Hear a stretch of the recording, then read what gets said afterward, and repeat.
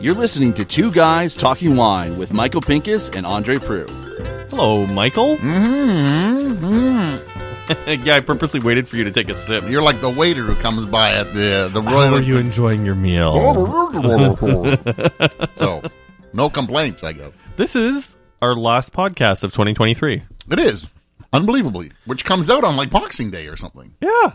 It's been, I don't know. I thought we usually take a break at Christmas, but obviously we don't. well, I mean, that's it. We cut the episodes in half, but I thought that this year was the best year that we've had on this podcast in terms of caliber of content. You know, I think when we were doing this weekly, like, we had some weeks where we just put some crap out because we needed to get the episode out, you know? Well, during COVID, you had nothing better to do, so we just, I was explaining to somebody on tour not too long ago. I said, we've cut it back to, to bi-weekly and because we were during COVID, we were having winemakers over to my garage, and we were.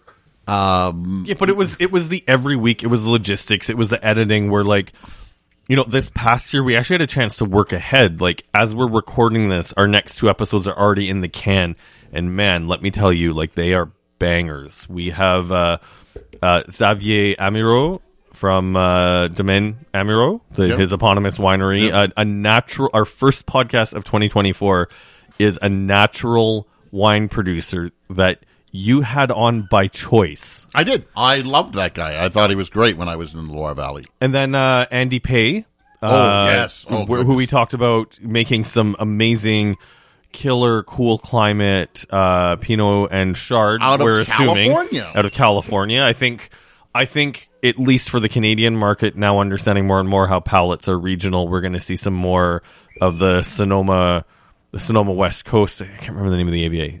No, it's Sonoma West Coast. Yeah. Sonoma West Coast, right close to the ocean. But it's really cool, cool area, kind of like Monterey. He was mentioning. But we are drinking Pinots and Beaujolais. Now, and we'll talk a bit about what we're drinking. But I also want to address something. I got a little bit of first off, the thing that drives me nuts is when people have something to say about the content we're doing, but won't tell us. I know you're sitting in your car, in your house, in your bathroom, listening to this, and we're talking at you, but we really think we're talking to you. Yes. So I'm at Andre Wine Review on Instagram. That's the easiest way to get a hold of me. You're the Grape Guy on Instagram. That's one of the easiest ways to get a hold of you. Yeah. If you have thoughts on the content, we want this to be a two-way street, because I actually had someone who was irked with my conduct on the podcast over the past year, and I'm not going to throw them under the bus, but I was surprised because it's always people who are irked at... What did you do? Yeah, that's what I asked. Apparently, I'm guilty of being too hard on the Ontario wine industry because of the travel that I've done, and like I said, like having been to Alto Adige, and it's just like, I do think that Ontario needs to pull up its socks in terms of the baseline of quality, but apparently I've been a little too hard on Ontario. Which is really funny because I don't know how to say this, Andre, because I guess I'm going to have to... I'm not going to throw you under the bus, because I think I started the year by saying F Ontario. I said, let's get more content that gets us out of the province. Let's not be so Ontario-centric. And I guess you took it way more to heart than I guess I even realized. What I mean, that's it, though, is, I am definitely privileged to be still a journalist and a business owner in Ontario, that I take every opportunity while I'm traveling to look for the best practices to bring back here. But, I do think we've got a lot of good stuff going on in Ontario, but I think one thing that gets a pass, whether it's from you, whether it's from me, whether it's from Wineline, whether it's from Rick, is that we don't shine a spotlight on a lot of the bad stuff. And the problem is there's still a lot of really bad stuff happening that is still getting, the golf clap and the pat on the back. I'm sorry, for this industry to progress, we need to start calling out the people who are making bad wines and push the industry forward. That, or we need to change and I had a long conversation with a couple of winemakers and also let's call them wine fanatics for Ontario. with regards to the VQA and how we do it. And I am still a proponent that we require a 2-level VQA. Yeah, and I think that this is one where, like, in a roundabout way, you and I agree. Like, frankly, I don't think that they would be wines that would get to our dinner table very often. But, like, here's the thing, is if you and I, the knuckleheads that we are, decide to buy 10 acres in the Hockley Valley and we want to plant hybrids, I think we should be able to put VQA on it and let the market decide if the wines are good. And that's the one thing that's going to, help develop the market for hybrids. Because in Quebec, you have a market that are fierce consumers and advocates for getting their hands on the local wines, which are largely made by hybrids. Tidal Bay in Nova Scotia is something that has been well defined, and frankly, really, for the most part, there's more good Tidal Bay than bad Tidal Bay. What I would argue with you on the Quebec thing is that I did have a number of people from Quebec on tour this year, and they were like, Quebec wines are de merde. But they still, like, they're like Vin de Quebec, which is their VQA, are working hard to make sure the industry is developing and their market is really getting behind the local wines. I agree with you that I think the vinifera from Quebec is what's going to really put them on the map. Like, I know Domaine Saint-Jacques is a personal favorite, but there are a handful of others. But, every time I taste Yvonne's Chardonnay, and, we should, hopefully next year we get out to Quebec again to see what he's done. It's just like, I feel like Yvonne, like, now that he's been doing this for as long as he has been, it's like literally watching a kid go through grade school. And like when we discovered him, he was a precocious grade 2. Like, when you start to learn science and this and that, and it's just like, oh wow, that's going to be a smart kid. And now he's like in grade 7, and like the wines are really starting to get some maturity under them. This is the kind of thing that I think would be really interesting. And I don't know who's listening to us this time of year, but it'd be interesting to do a little coast to coast. If we could get to Nova Scotia to taste some wines there, maybe get a little invite out to British Columbia where we do a number of podcasts out there. We are Ontario, Nova Scotia, Quebec. We are all way behind British Columbia as far as having an industry, having a consumer base that absolutely loves our wine. I mean, even in terms of like infrastructure, like it's one thing where I actually love, like, you look over your right shoulder. I've put the maps of Burgundy up in my dining room just because, I came back from that place profoundly inspired, as I like to mention on the podcast, but not inspired because I think, oh my God, Burgundy is the be all and end all, but because I have these maps on my wall because I am convinced 100% that is Ontario's future. And I know I've said that on the podcast before, so I won't really dwell on that. But, one thing I think we are on the right track with in Ontario is our sub-appellation system.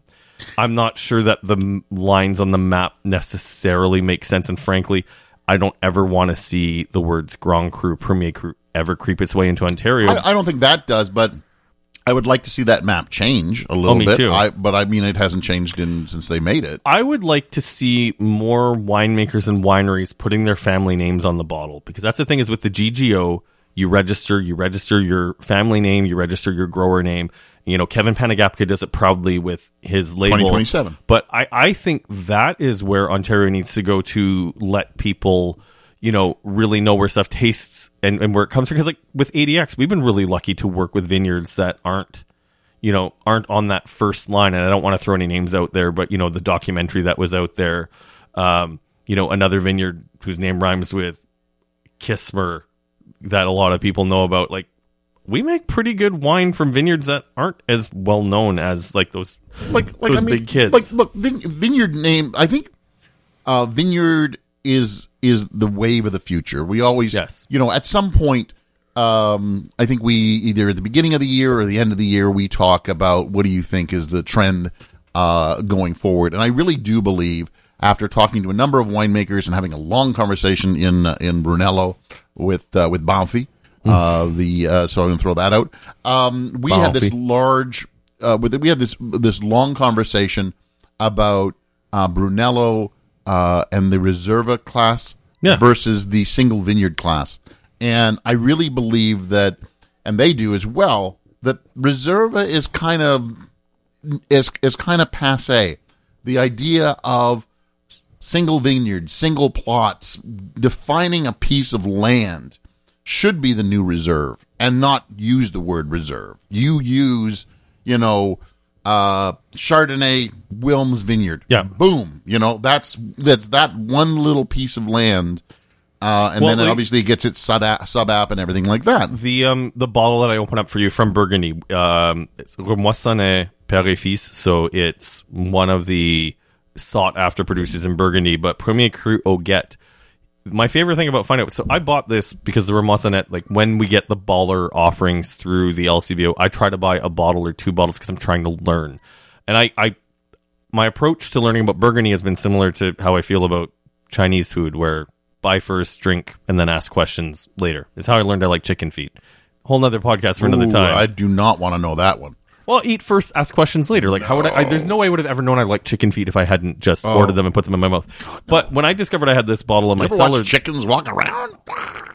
Yeah, that's why you cook them, Michael. You don't eat them raw. Oh.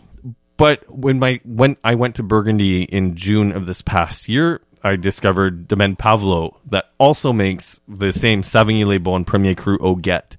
And there is a commonality between this and the Domaine Pavlo. And the thing is, even though the Remoissonnet is a baller producer, I think the Pavlo is a better wine.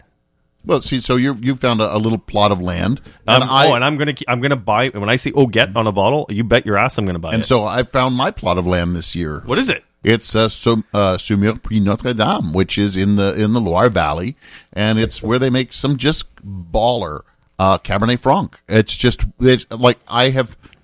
If I'm not mistaken, there's a handful of producers making wine from that region, and it's a piece of the world that they only have 1,500 acres. That's it, and right now only like 50 are planted. Oh wow! So it's a tiny appellation, and it's delicious wine. Like, it's the best Cab Franc I've tasted. And it's relatively cheap. And one of the guys, as I posted on Instagram, somebody said, "Shut the hell up! Don't tell people about it because it's still an affordable bottle of Cabernet Franc." Well, I mean, that's it. One of the other bottles we have on the table is a Saint Amour from Beaujolais. But yeah, the producer is P. Ferraud et Fils. But it's a thing where, like, I even look at the trajectory of this podcast. Like, you and I have loved Beaujolais since the beginning, and it's just like the price of Cru Beaujolais. I guess this means I'm officially old and I'm screaming at a cloud. It's just like, Michael, I remember when we could get Cru Beaujolais for $25, $30 a bottle, and I feel like those days are gone. But I mean, it still remains the region that I would like to go with you. I think we would have just a killer time. Oh, I think you and I would cause some damage in France. Like, it's thank God I speak the language, because there's no way you and I end up there and one of us doesn't end up in handcuffs for mischief. So, and it could be you. And you're lucky I do speak a little French enough to probably get you out of jail. All right. And then I, just to not mention the third bottle that we have on the table, because we did do a little bit this was a killer bottle of wine. Hats off to Nicholas Pierce on this one. This was Brella, and it came through the LCBO at under $20 when it did. 2014, found a bottle in the cellar, and I was like, wow, what the hell? That's what's in my glass right now. And it's delicious. Like, my God, like, there was no way that should have been under $20 from Oregon, which you don't find these days. I hope Nick doesn't mind telling me the story, and he didn't get into the dirty details. But it's been too late now. He basically said to me that, like, that was a one-off that he was able to get his hands on, and basically because, like, the crates fell off a truck, and they happened to fall into Nick's hands when You know what? If that's what happens and we benefit, then I'm just as happy. All right. We want to make sure this isn't too long and rambly. I know we sort of set the stage about, like, what we like, what we didn't like, and it's a lot of stuff we've talked about before. We should have our wish list for 2024. I'm going to do a really quick one. Did we want to give a shout out to Toronto Life before we did that? We will. We'll do that, but I'm going to do my wish list for 2024 before we get into the Toronto Life, because that's going to be the key of this podcast. Let's hear it. My wish list is a Beaujolais. I think we should get there. And we did kind of throw a little bit. We did a spirits column with Toronto Life this year. We're going to be talking Canadian about that. Spirits. It was hard. It was hard to write. Yeah, it was tough because there's some really great Canadian spirits out there. But it was also tough because the LCBO doesn't bring in a lot, and a lot of the Canadian spirits on the shelf of the LCBO are large volume spirits, so there was definitely a Yeah, we lack wanted of to- like we wanted to craft get it- spirits. But one of the things that came up in the middle of that, because I am not the spirits guy, and you are more of the spirits guy, and you said we should get to Kentucky, and so now I just want to make you drink the wine down there. Oh no, that was terrible stuff. Sorry, I think I just threw up my mouth a little bit. But I think getting down there and doing a little Kentucky bourbon tasting would be a lot of if fun. we can make that happen, I think we need to get Edward Lee on the podcast as well. So there you go. There's my two. I'd like to do Beaujolais. We can't do everything. I'd like to do Beaujolais or a Kentucky trip. One of those two. We take the podcast on the road. That would be awesome. You got a wish list? Give me your two if you got any. Yeah, my wish list is For the podcast, obviously. We wrote this spirits column, and I think that we should take the show on the road and go to Kentucky to taste some bourbon. Like I think it's just one of these things too, where like we learn by doing, and like this is one where I think a little bit behind the scenes. Plus, I like barbecue. Like You and I take the Toronto. Well, Kentucky's not big on barbecue; it's more for fried chicken. Well, but they do. You and I take the Toronto Life thing very seriously. Like we did a structured tasting that took almost 9 hours to do the tasting, and like we yelled at each other about one wine that was not included on the list, but I was frustrated because I had learned quite a bit about the style. No one else at the table liked the wine, which is ultimately why it was left off the list. But I think that whole idea of like learning while doing, I think getting you into Kentucky is going to make you a better spirits taster. It could, and just to play devil's advocate on it, looking at the list of wines that made that list, and then that one that was the outlier, and I was ready to say to you, all right, if you want to say here's an outlier, we'll put it on the list, but you had to say it's an outlier. You can't include 12 champagnes and some really killer, sparklings, and then go, and here's something else, and just say it's, because you just... Anyways, what else is on my wish list for... What else is on my... Then all you're doing is just throwing a 96 at a Toro Bravo. That's what I'm saying. Ooh, keep it above the belt, Michael. I mean, you and I have observed that over the Christmas holidays, the scores at a certain shitty newspaper that used to be great have come down a little bit. That maybe someone's not getting checks as big as they need to be to get those scores up. But allegedly, and sorry, not actually making a firm accusation, everything I just said was satire, so keep your lawyers at bay. But all I'm saying is that I did see that column, and it was all champagne, and by now my newsletter has come out. There as let's move on. I take a little swipe because I'm a little surprised at the scores for champagne from someone who loves champagne. From Anyways, somebody who loves champagne. Make sure you subscribe to Michael's newsletter, michaelpincuswinereview.com. He's been doing some really great commentary, and I've actually been helping you edit it. Correct. So and I really I'm patting myself on the back of it for that. Do you know what? I think we compliment each other on that editing thing because these lists that we are about to talk about do not come together unless we both look at each other's work, because sometimes... Oh, we had some real fun this year because I was between jobs. I was between jobs from the end of October to while we were writing Toronto Life, so I was spending my time finishing contracts for existing clients that I have, applying for jobs, tasting 250 wines, tasting 40 plus spirits, and then writing a column. But like sometimes writing until 1 in the morning, and I just remember waking up the next morning where we edited each other. You were just like, I could pinpoint the moment you got too tired to write. Yes. Okay. Yeah. To finish my 2024 wish list as well. Kentucky for one. I'm right aligned with you. I think taking you to Beaujolais would be incredible. The thing I actually love about your 2023, because I love living vicariously through my friends, is like this was the year you had your first trip to France. Mm-mm. No? 2022? This time I got to France 3 times this year. That's different. I've been to France once before, but I actually got there 3 times, and I did a number of regions. I did this time. Last time I did just the Loire. This time I got Loire. I got Languedoc. I got Roussillon. I did Provence. And Saumur, you did the northern, like, well, that's part of Loire, right? Yeah. I mean, just kind of watching you get that like French experience, because like I mean, France is, I think, the one country on the planet I could never get sick of visiting. But I think you and I'd have a chance to do Beaujolais together would be fantastic. And before I've decided, I've put a number on it. Before I'm 60, we are going to get Chris Stewart to take us on a Bordeaux trip. Because he is like the number one reviewer in Norway for Bordeaux, but he's also in the top 10 in the world. I have to let you know. And I have to let you know. Speaking of Bordeaux, and speaking of Matt Cause, and speaking of our wonderful listeners, and that two-way street I was talking about earlier is one of our listeners was just like, "So that marathon, how serious were you?" I have put the date the registration's open in my Google Calendar. And we'll see what happens next year. You do not make it past the third checkpoint. I don't know. We'll see what happens. It's in the calendar now. So, like, if it happens, like, I may end up in Medoc in... All right.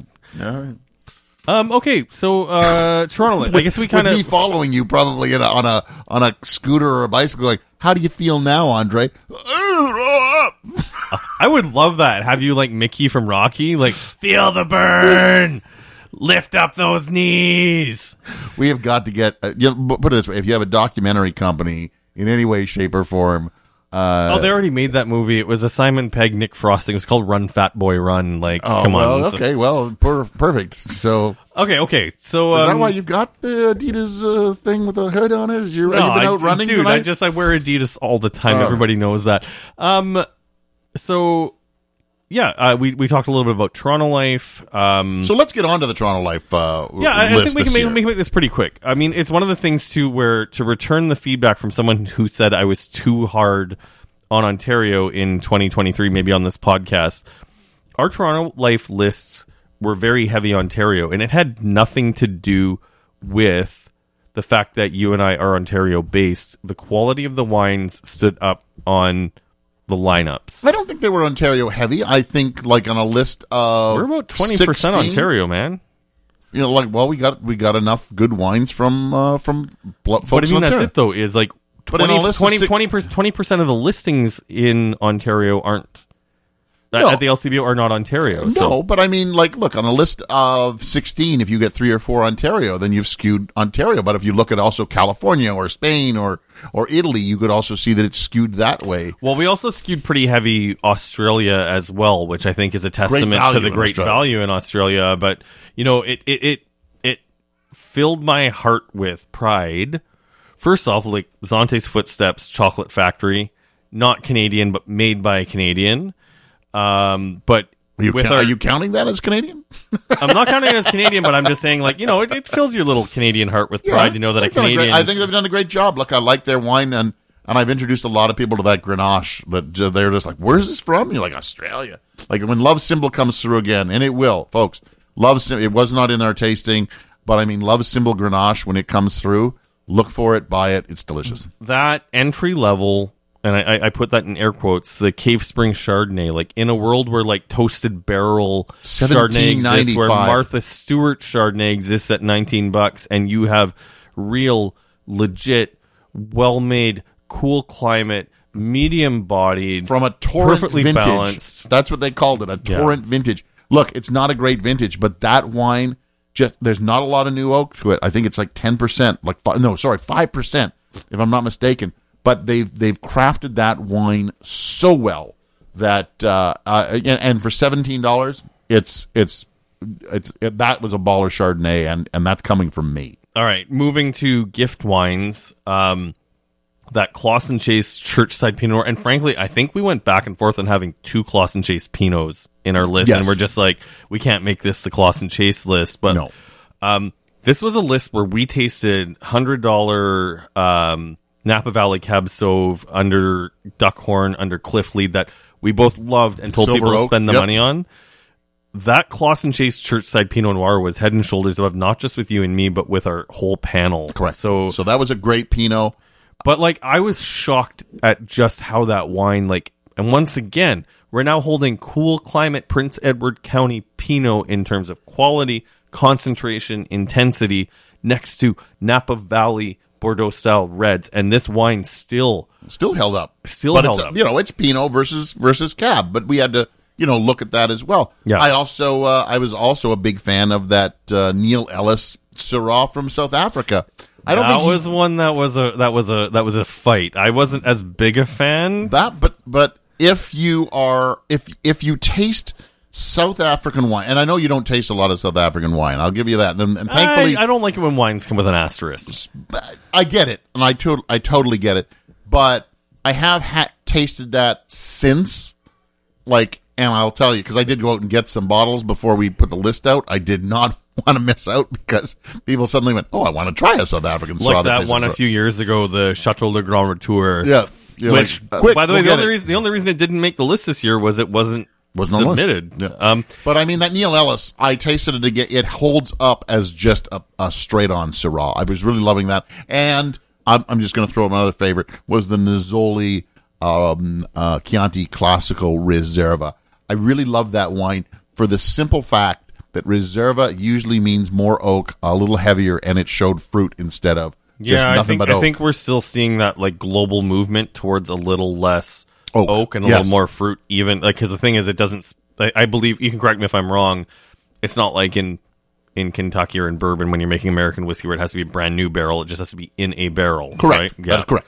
So, the other two standouts for our gift wines were the Taz Growers Blend Cabernet Franc, which, it was, if we're being honest, in the middle of the pack in terms of quality, but for $30, a worthy gift. I think that's exactly Absolutely. what our night was. I've done a video on that wine, and I have said that it is it punches well above its weight class. The Domaine Kalis Tradition Chardonnay at $30 a bottle was just another stunner that really, really stood out. Moving along to sparkling to keep this on.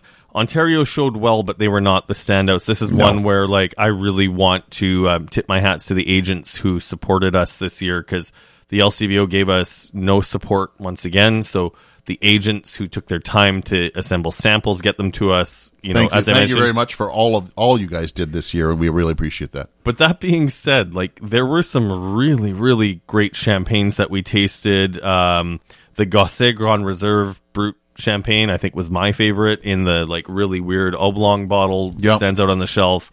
I don't know if you had a champagne you wanted to shout out. The Baron Fuente from that was really from good Amethyst. As well. There was one that was 50.95, which was the one that was that one. You're talking about the mustard champagne. Yes, Champagne Moutard. Yeah. I thought that was great, and for $50, I thought that was a great bottle. But we were lucky to taste together, and frankly, this was the only exception that we made to the rule in terms of doing everything at the tasting. We were at a Flat Rock tasting, the 2020 Flat Rock Riddled Sparkling, that just has this depth and complexity that for $35, it's almost criminal how cheap that wine is. Do you know what? Here's the weird part of that. I went after that tasting into the LCBO, and I was surprised that we saw the wine with a neck tag that said its vintage date, and for some reason the wines at the LCBO did not have the neck tag. Who cares? Go buy it. There's so little of it. Go buy it. So go get it. It's. I would also like to shout out to Trius, who year after year makes probably one of the best brutes in the province. I don't know. I thought that brute was it's really good. Really good right now. The challenge for me is there is consistency issues with the quality of that brute. Some years it's better than others, and I hate the fact that unless you and I are Michael Vaughn paying attention to the lot number on the bottle, God bless you, Michael Vaughn. I hope you have a great holidays if you're listening to this. But the average consumer isn't paying attention to the little fine print on the bottle. I really do wish Trius would.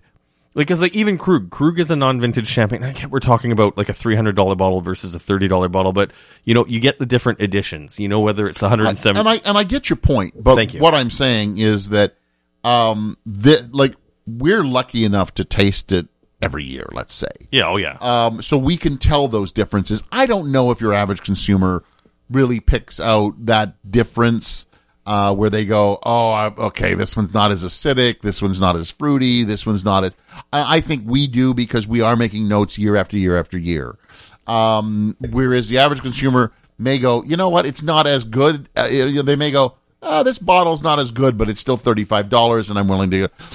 I will also since we're on the Ontario theme, like I thought the Henry of Pelham's Rosé. Frankly, across the board, all three showed very well. And this is one where we're behind the curtain. We had to pick a standout because we couldn't just make the list the Henry of Pelham list. But I thought the Rosé was great. And I also this year was at a champagne dinner, believe it or not, in Italy, where they did Rosé champagne. Like, it was all strictly Rosé champagne. And the guy doing the masterclass told that, first of all, only 10% of all champagne is done in the rosé style. And second of all, the reason that rosé champagne is so difficult is because you have to get that balance between, because obviously it's got to be more Pinot dominated. Yep. So you've got to get the tannins in line for the color. You also have to get the sweetness in line because you have to balance out the sweetness with the tannins, and you've got to bring the acidity in, which is something you don't have to worry about if you're doing a Blanc de Blanc. Right? You don't have to worry about the tannins of a Blanc de Blanc, where you do have to worry about the tannins in a rosé. No. And so that's why, one, they don't make a lot of it. And I think Henry of Pelham's rosé just hit that bar. It was fruity. But I mean, that's it, though. Like, see, that's the thing about... And it was back to where I love Henry of Pelham's rosés to be. But it's also the thing about sparkling rosé. About Ontario sparkling rosé as well that I think I've noticed as well. Like, my favorite Ontario sparkling rosé that I don't think we're ever going to see again is the Featherstone Pinot Noir rosé that they make, where it's like 12 months on lees. It's all about preserving the fruitiness and the freshness. And like, the thing I don't like is like you and I, we've tasted like Dom rosé, I've tasted Krug rosé, and it's just like, these are wines that have spent so much time in the cellar, so much time on lees, so much time in bottle, that like there's no red fruit left. You just get the color. And like, when you're tasting something like that, it's like what's the point? I don't get it. I think rosés, sparkling rosé, and I believe it with rosé as well, having done a rosé report for a number of years now. Yeah. Rosé is meant to be drank young. That includes sparkling rosé. Amen. No, 10-year-old sparkling rosé, 10-year-old rosé is a waste of time. Listen, I generally, like I said, and I think people have noticed on the podcast, as I've been getting more knowledge under my belt, I tend to give you a hard time on your hot takes. That's a hot take I think I can get behind. Although, you know what? Maybe that's something we should work on as well, is to get a sparkling champagne producer. Getting a champagne producer or someone who specializes in long-term on lees sparkling rosé to just break down what it is about the style that they love. Is there one? Maybe we need to reach out to Olivier Krug, but I know you're not going to listen to him because you still are holding on to your champagne flutes from your cold, dead hands. Absolutely. I will Charlton Heston that all day long. I don't know. I think there might be something to unpack. You know, this is one of those things where, like I said, going back to the beginning of the podcast, two-way street. If you're a vintage or like a sparkling rosé lover, whether it's Champagne, Ontario, or another region, please reach out to us and let us know what it is you love about it. Because I think this is one of those things where I'm worried that there's just something that I don't understand that you don't understand about what people love. Because I agree with you. When I make rosé, when the ADX Wine Company makes rosé, I'm not super excited when someone's just like, "Oh, I found a 2017 in my cellar." It's just like, why? You should have drank that in 2018. Drink that. Yeah. Look, I had actually last night Featherstone Joy Sparkling Rosé 2014. How was it? Very strawberry. Still? Well, I mean, very strawberry, cap, right? It's under Crown Cap. Very strawberry, but the acidity had dropped off. And it did have like an oxidative note, so it had like almost a balsamic strawberry kind of note. But was it good? Because like your initial tasting note sounded good, but when you started talking balsamic, but put it this way, drank it, but okay, that's not a high benchmark I drank for you it or because it was still good, but I remember it being a lot fruitier, right? And again, it's rosé. I found it. I was like, 2014 and a rosé. I get that. Well, I mean, that's the thing though, is it's still one of the things. The only wine decision that I've ever made where I listened to you that I regret, because, like I said, in spite of us butting heads on the podcast, I still respect your opinion for the most part. But, like, remember that year during the pandemic when you told me to open that 09 Featherstone Sparkling? You were just like, that wine's going to be over. It's going to be dead. Dead, I tell you. I told you why I wanted you to open it. I wanted to try it. I ended up not drinking that with you. I drank it with my wife. Oh, well, you should have. I know, because it was But amazing. you should have opened it with me, because it should have been amazing, because 2009 is an acid-based year. Don't worry. I have every vintage of Joy going past that, but I want to wait like another... Frankly, I want to wait another 10 years, because that 09 in 2020, so that was a good 8 years in my cellar, had barely moved. Yeah, well, you know what? We tried, when we were doing the Flat Rock tasting, we tried an 09 Crowned. I like the 11 better. I know you did, but the 9 was great. But this is another one where, reading the room, there were 2 licensees in the room. I can't remember what restaurant they're from, so I can't shout it out. But I think the general consensus was that the 09 was pretty well received in that room. It was interesting, and then I did get a chance to taste it about like a week later. All right, and there was some bottle variation. The color in it was a little darker, still very tasty, lots of acidity. So it kept its acidity, but it was a little more oxidized than the one we tasted. All right, moving on, just to make sure that this doesn't turn into another one of our classic hour-long rambles on. You know, the thing that everybody subscribed to this podcast for, and it is definitely our area of expertise, Canadian spirits. And this was one where there's actually a little bit of back and forth when we were talking to Toronto Life, because originally the assignment was to do Ontario spirits, and when I pulled the list from the LCBO, the list was pretty thin. And I think this is one of those things where, like, I understand spirits are a different animal than beer, wine, and cider. Yep. But, you know, given the fact that we have this big craft boom taking place, that, like, Dillon's was around, and now they're corporately owned, like, etc., I think it's fair to start asking questions about, like, for people who really care about whiskey or vodka or gin, and given what Mother Nature gives to us to create high quality spirits, you know, why don't we have more Ontario distilleries? I mean, the economics. The economics don't make sense, but the economics don't make sense because there isn't a market to support it. It's because of taxation. It's because people don't have and look, I have not. I would tell you that I am not the spirits person. On the other hand, I have looked around my my house, and I have quite a bit of spirits that are kicking around back there. Now, I'm an Irish whiskey guy, it turns out, but as it comes to it, I really think the stuff that's being made on the East Coast is, for your term, baller. Like, I mean, that Signal Hill. Yeah, you did you loved the overproof. Oh, the overproof. I like the regular proof. I guess, is that what it is? Regular proof? Yeah, so the overproof is at 56.3%. It's one of the things where, just in general, so I like putting my whiskey on ice. I don't. But it's also, so for me, the thing is, like, I love looking for those really dense, well-concentrated wines, like both of them, What's on it, and the Brella that we're tasting have that, like, real density to it. The thing I love about overproof whiskey is it has the density, but when you drink it straight, you know, you're going to regret it. It's going to burn a layer off your throat. But you throw an ice cube in it or a splash of water, and it's like bringing something into focus. All right, maybe that's how I should drink it. All right, got it now. You know, the Signal Hill is just like, I think we're seeing actually on both sides of the coast, because we're going to talk about Bareface in a quick second as well, though. But like, we're seeing, you know, it's where the market's going to get complicated, but also I am okay with it. Where, you know, in the United States, to make bourbon, you have a very strict, like, set of rules that you have to follow. In Canada, you don't have to follow the rules. Where both Signal Hill and both Bareface that we love do not use rye in their mash bill. And Bareface, we tried this. I think they have a 7-year-old, and then they had what's called a Wilderness 02, and the Wilderness. Excuse me, has a... what was that? I don't know. It's just a little frog kicking around in my throat.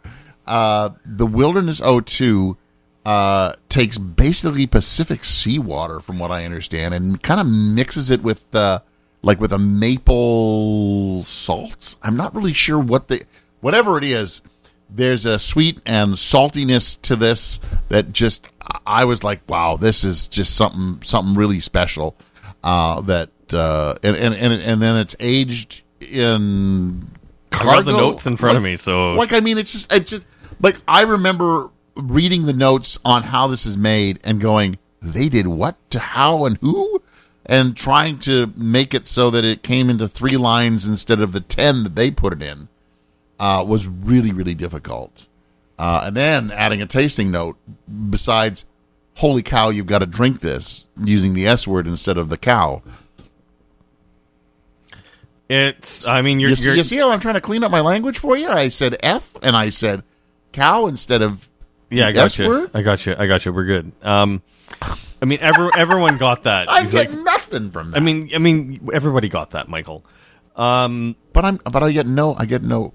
I was the worst cursor going in our early days. Now You've smartened up. I know. Sorry, Brian Schmidt. I know you wanted us to keep that. The nice thing is, like I said, like given the limited access to Ontario spirits, like some of the larger distilleries, it's the whole idea of the premiumization. I think that's a word that we're going to see more and more in the new year, like across all like verticals in the beverage industry. The premiumization as like 40 Creek. Like 40 Creek was something where when I moved to Ontario in 2007, I remember 40 Creek from the shelf. I remember 40 Creek driving by it on the highway to get to Niagara. And to me, I never would have thought of 40 Creek as a purveyor of premium whiskeys. And they sent us like a good 9 bottle lineup. And this was another one where we had 2 or 3 that we really enjoyed. Yes. But at the same time, like, I guess we're letting people behind the curtain. It's like, yeah, why wouldn't your list just be like the best of the best? It's just like, no, at the same time, like readers need to be excited to see and they want to see some variety. When you can only add 12, you can't put, 4 from 40 Creek. So we had to pick what everybody decided was the best of the best. And it was neck and neck. It was neck and neck because we both like the Cherrywood too. Cherrywood is great. So I know that, and thankfully we had, and I thank our panel because we did have Dwight and Guillaume who sat in with us for the wines, but they also did tasted some spirits that we were questionable on. Something that we did the night before. Obviously, spirits don't get bad over a night, so they were able to change over the course of an evening. They were our sober second thought. Correct, because we were not sober at the end of that second thought.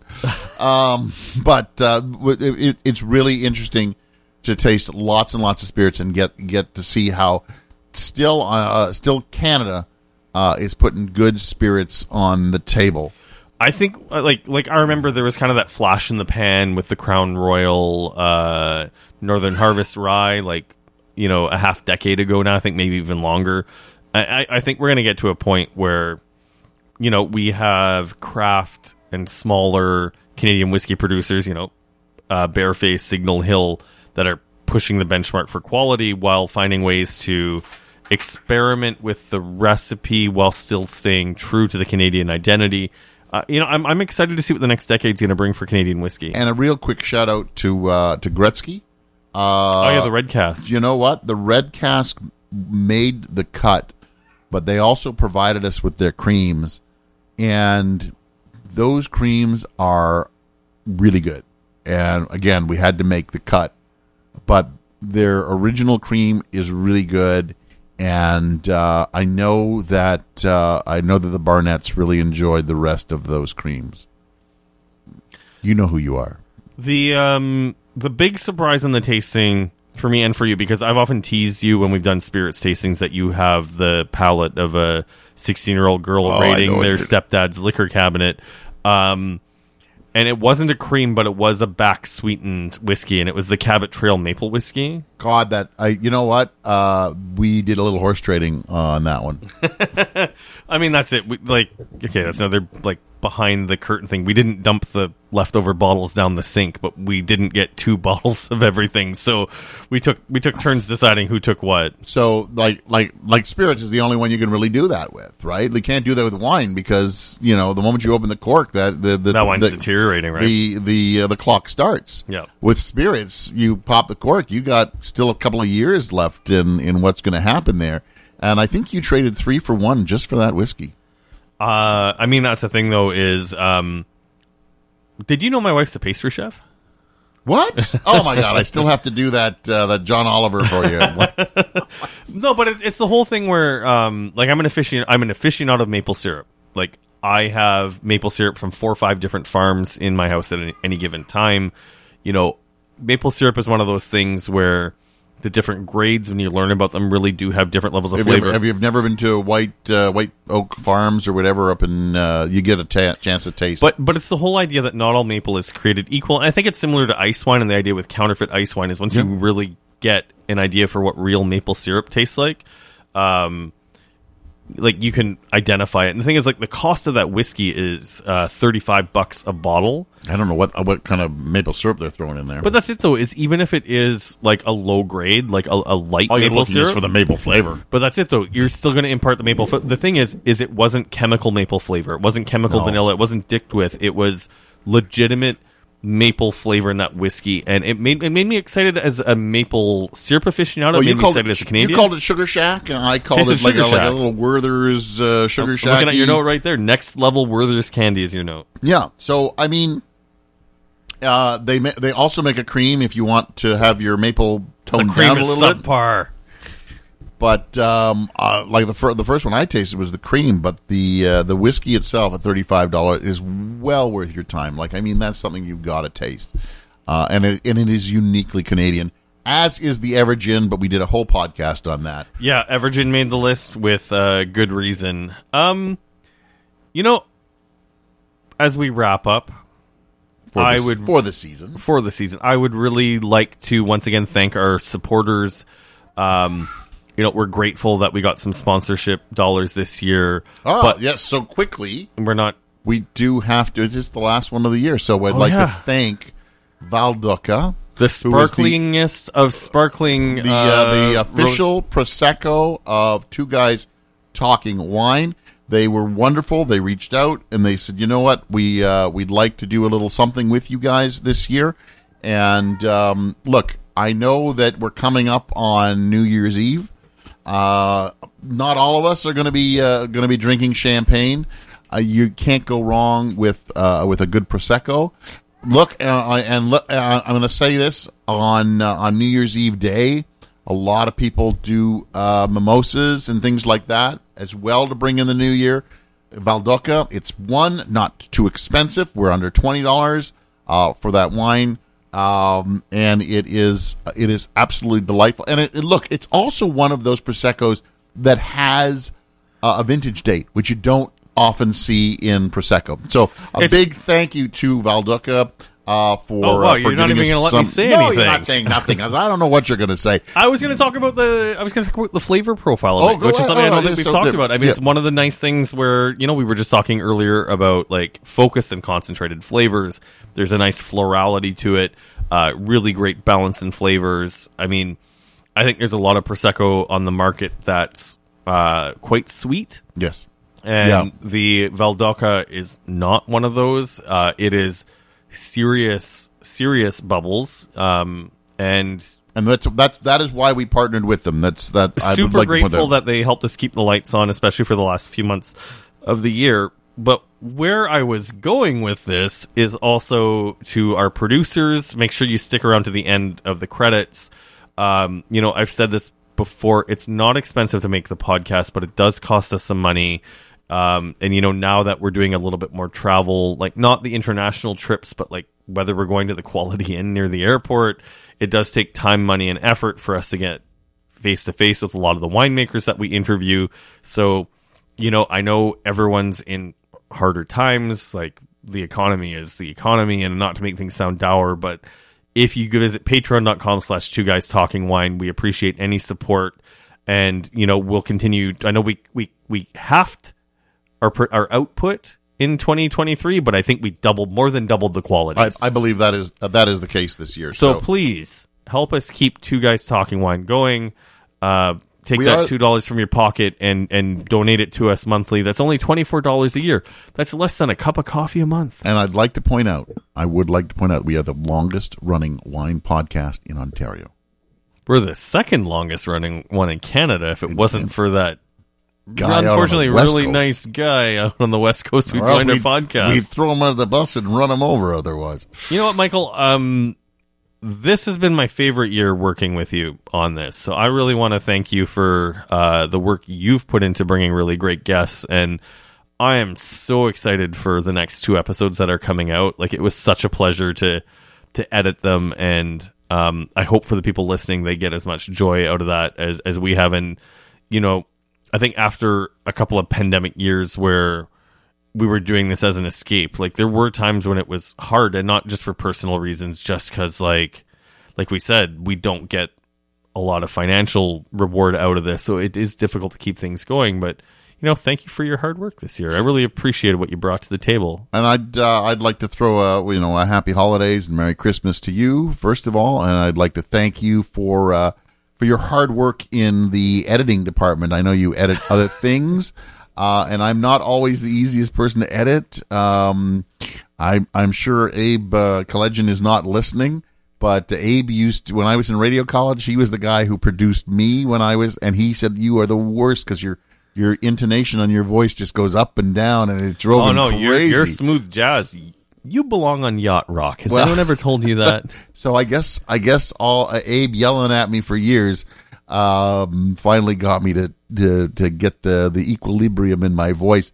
But Andre, it's been a pleasure working with you this year. I hope you enjoy your Christmas gift, which is a little bit of seasoning and a calendar of dogs pooping in the wilderness. I'm Andre Prue of AndreWineReview.ca. Follow me on socials at Andre Wine Review.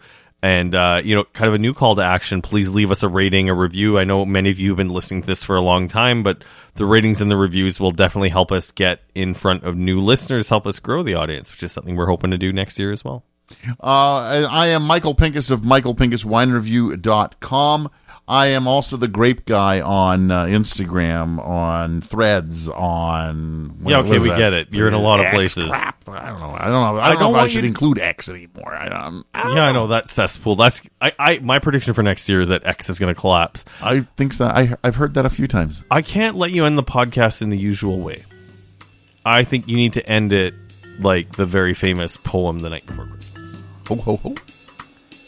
And Merry Christmas to all. And to all, a good night. Thanks for listening. Please subscribe to Two Guys Talking Wine on iTunes. Two Guys Talking Wine is produced by Jim Ray, Adam Duran, and Ken Little.